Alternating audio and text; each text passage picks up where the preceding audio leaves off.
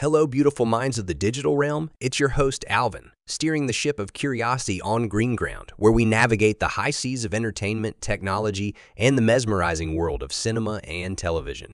Today, we're diving deep into a realm that intertwines nostalgia with modern storytelling, a place where the whispers of the past meet the cinematic techniques of the present. So, buckle up, dear friends, as we embark on this enthralling journey together. Now, imagine a world where the echoes of iconic narratives resonate through the corridors of time, only to find themselves on the silver screen once again. This, my friends, is the universe of legacy sequels, a cosmos where the classics are reimagined, not just as shadows of their former selves, but as entities yearning to etch their own identity. It's a fascinating concept, isn't it? The idea that a story told decades ago can be reborn, retaining its core essence yet pulsating with fresh energy. In the heart of this universe lies a recent creation, a film that sought to tread the hallowed grounds of a legendary predecessor, The Exorcist, Believer.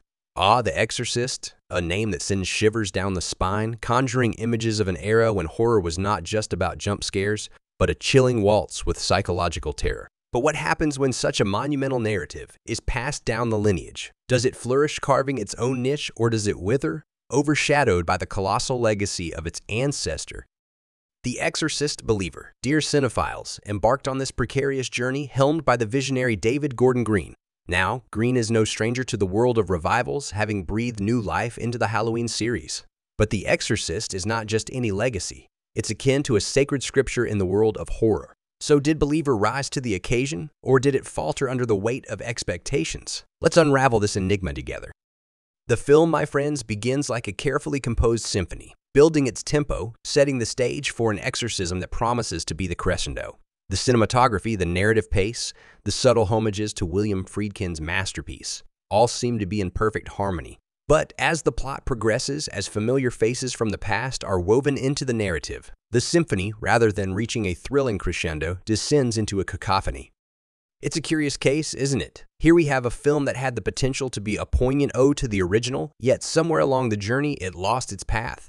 It succumbed to the allure of nostalgia, forsaking its unique voice. The return of Ellen Burstyn's character, for instance, rather than adding depth, feels like a dissonant note disturbing the narrative rhythm.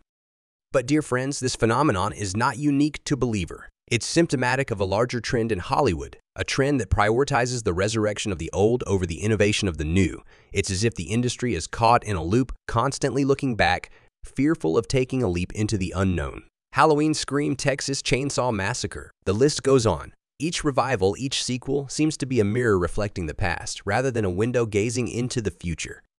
Now this brings us to a crucial crossroads, a point of introspection. What do we as connoisseurs of cinema seek from these revivals? Is it a mere rehash of the tales we adore, or is it a fresh perspective, a new narrative woven from the threads of the old? It's a question we must ponder, for it is we, the audience, who hold the power to shape the cinematic landscape.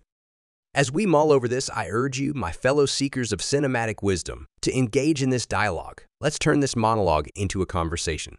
Share your thoughts in the comments below. What are your views on legacy sequels? What do you expect from them? And where do you think the industry is headed? And while you're at it, if you've enjoyed this deep dive into the cinematic universe, do hit the like button. It's a small gesture, but it keeps our ship sailing. Also, if you haven't already, subscribe to Green Ground. Here we don't just discuss movies. We explore the very art of storytelling, we dissect technology, and we delve into the myriad realms that shape our digital experience. So become a part of this journey, for it's a journey we embark on together. Before we part ways today, remember, there's a treasure trove of content waiting for you in the description below. Dive in for more insights, more discussions, and a plethora of information that extends the boundaries of our conversation here. So until next time, keep the passion for cinema burning bright, stay curious, and continue seeking the gems hidden in the vast expanse of the entertainment universe.